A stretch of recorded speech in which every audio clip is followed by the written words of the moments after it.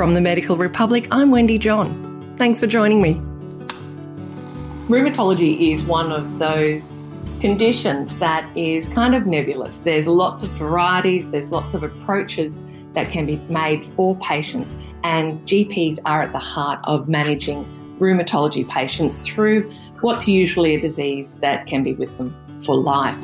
Today in the tea room, we have Dr. James Martin. Dr. Martin has worked closely with Dr. Claire Barrett, who's now the president of the Australian Rheumatology Association, and they've been developing some guidelines and checklists and some approaches to help GPs more effectively manage and treat and be with their patients throughout the journey of rheumatological disease. Thanks so much for joining us here today, Dr. Martin. I see you have tea in hand. That's a good thing in the tea room.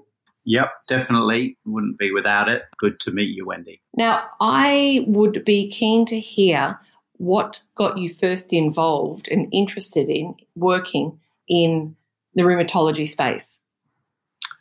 Rheumatology happened by accident, I suppose. When I started working as a GP liaison officer for the PHN, I was aware that my clinical commitments didn't leave me with too much extra time to do that. And rheumatology seemed like a nice, manageable specialty that I could get my teeth into. So it's only by luck that I found myself sharing that work with some very enthusiastic and committed local rheumatologists who are very keen to involve GPs in providing best care for their patients. And what were you hearing from the rheumatologists about what's needed in the primary care setting?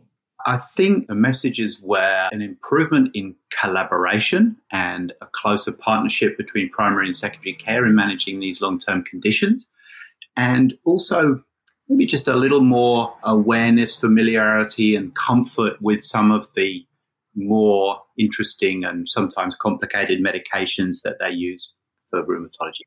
There's some tricky ones there that have some potentially big side effects too.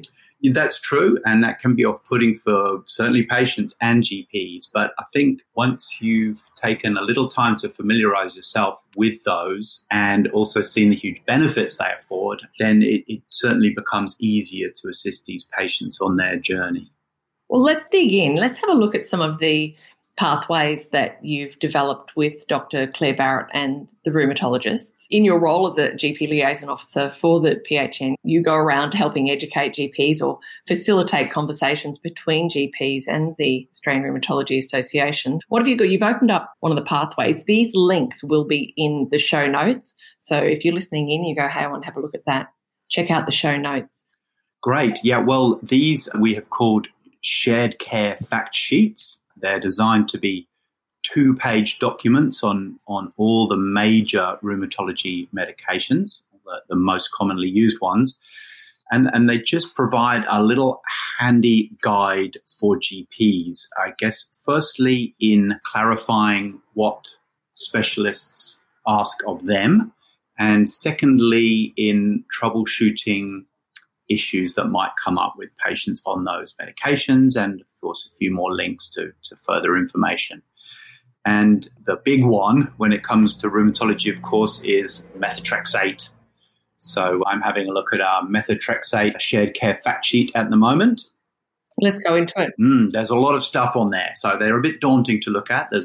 We were absolutely adamant that we weren't going beyond 2 pages, so we've packed it in, and we start really with the core that we determined the core of what sharing care for a patient with methotrexate would involve, and that's really handing back to GPs what the specialist is asking, and it's stuff that we are tending anyway, and that we're certainly no stranger to. So for a patient with methotrexate, boldly at the top of the document, we're asking that the GP looks at their vaccination status, make sure they're up to date with those, to make sure the patient has a skin check every year, as patients taking methotrexate are at increased risk of some skin cancers.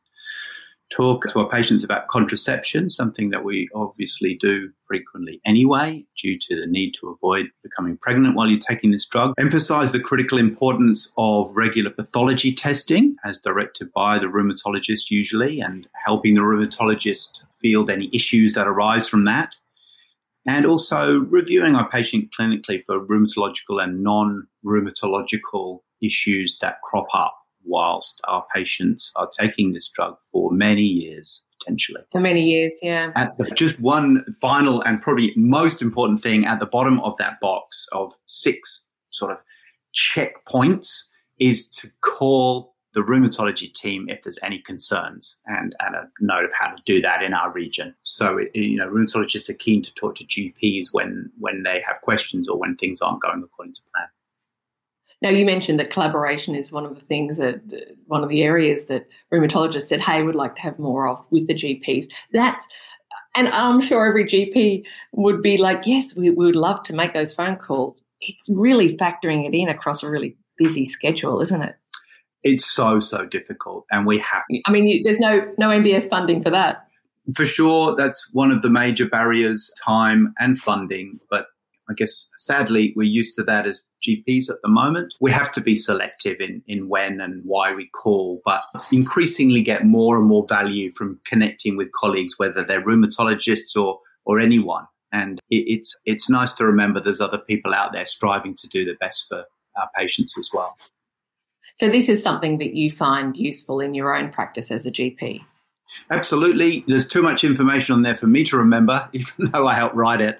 So I refer to it for lots of reasons. The first major section that GPs might want to dip into would be to how to handle some abnormal blood tests for a patient on methotrexate, whether we need to panic and tell the patient to throw the medication away, which we're hoping to avoid, whether we can make some sensible changes ourselves, let the rheumatologist know what's going on with the letter, or whether we need to call the rheumatologist and potentially think about pausing the medication because something more serious is happening.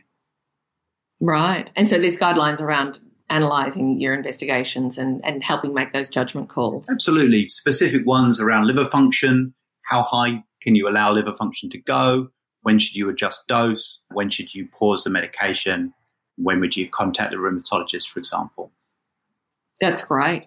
There was, on your earlier point around asking whether someone is pregnant or doing pregnancy testing, there's a wonderful story written by my colleague at the Medical Republic, Holly Payne, on a presentation that was made, I think, at the recent American College of Rheumatology conference called Converge. It's just happened in Philadelphia in USA. And there was a great session on how do you have respectful and appropriate conversations with patients who are transgender around the risk of pregnancy, with respect to particularly going on drugs like methotrexate. So that's a really good read. I'll also put the link of that in the show notes because I think it's very useful to help guide sensitivities and appropriate ways to have that conversation with people who may not appear to be someone who might fall pregnant by looking at them, but who physiologically may be able to. Absolutely. That sounds really interesting. It's something that we're increasingly encountering in general practice and, developing our skills with those types of patients. Yeah. Okay, so that's great to know that there's that resource around thinking how to deal with some of this other pharmacology. Are there other drugs that are particularly, the JAK inhibitors are kind of in the news a lot? Yeah, there are so many biologic medications used in rheumatology that we unfortunately couldn't create a sheet for each one, but we've done our best to try and encapsulate the essence of that group of medications in a single sheet, which does encroach beyond the 2 pages, fortunately, but we've kept it to 3, and we do reference individual drugs and specific issues around them in the table at the end. Are there any general thoughts around using JAK inhibitors and how a GP might approach that? Is there anything general that you'd be able to share with us at the tea room? Look, even though I have some interest in rheumatology, I leave the complicated drugs to the rheumatologist. And if I'm not sure, I look it up and or speak to somebody. And I think that goes back to your comment around the absolute critical importance of collaboration and getting on the phone. That's right. These guys know the drugs inside out, and they can assist you really quickly. And you do have to be careful sometimes with those medications. But similarly, with some basic guides, which we try to provide in the rest of the sheet, we help GPs not to be afraid of them and not to panic when their patients are taking them, even though you do hear some unfortunate stories around those medications and tend to hear the worst side of them sometimes and overlook the huge benefits they provide to a lot of people. Because patients can also panic when they have a sense of what the possible side effects could be. That's right. We've all had patients in our consulting rooms who've been given a new medication by a rheumatologist and looked at the product information and decided they're not taking it. But hopefully they've got a GP that knows them. They've come in to share that concern, and we can help allay it to a certain extent, because some of these side effects are rare and can be mitigated or will resolve if the drug's stopped. And adherence is so critical for every drug, but these kind of drugs in particular. So, and the GP has a central role with adherence with patients, right? Absolutely right, yeah. Crucial for in all specialties, rheumatology for sure. We all walk with our patients on these journeys with particular medications, and the patient might only get 1 or 2 opportunities a year to talk to their rheumatologist. So questions will come to us, and it can be very satisfying to help patient work through the issues or concerns that they've got around these medications. So early detection is also very important. What advice might you have around early detection of some of these more tricky diseases? Well, as GPs, we keep our radar on the go all the time for things that we need to pick up early, and rheumatological diseases are no exception. We will do the normal things that we do as GPs, talk to our patients, examine them and investigate further, and then involve colleagues if necessary from there. So I think just remembering that not all musculoskeletal issues belong in the realm of physios and orthopedic surgeons, and we need to be aware of those patients that are stiff in the mornings or have swelling in the joints, and keep our rheumatology brains attached, as well as all those other ones that we have to have firing every day. You've developed some pathways with Dr. Claire Barrett from the Australian Rheumatology Association, I think before she was president at the ARA. What did you glean from working that closely with such an esteemed rheumatologist? It's been a pleasure to work with Claire. She's so dedicated, enthusiastic, got so much energy that rubs off on the people that work with her. She is an excellent leader, and that was evident right from first getting to know her. But I've been lucky that all the rheumatologists that I've worked with seem similarly motivated and enthusiastic, and in many ways, I think have parallels with GPs in that, they commit to long-term relationships with their patients and are comfortable with seeing them those long, chronic diseases. They'll often need a rheumatologist involved with throughout. There's probably something great about in the day in, day out of working in a general practice, stepping outside of that and being able to engage with people who are really motivated and inspired in their particular field. Did you find it a bit invigorating for your own practice? Definitely. I think we all of us GPs benefit from a life outside general practice in whatever form that takes, whether it's professional or recreational. And it's really good to switch off GP mode and work on something to do with improving systems or developing a guideline with these guys who are right at the top of their field and doing research and pioneering things in rheumatology in Australia. You've also spoken quite a bit with the GPs in your remit in the PHN around well-being and taking care of themselves. This is something that GPs are unfortunately more and more aware of, the pressures in general practice with GPs, but also practice nurses and reception staff have been as big as they've ever been, I think, over the last few years for a multitude of reasons. It's crucially important that we look after ourselves and our colleagues as much as we can.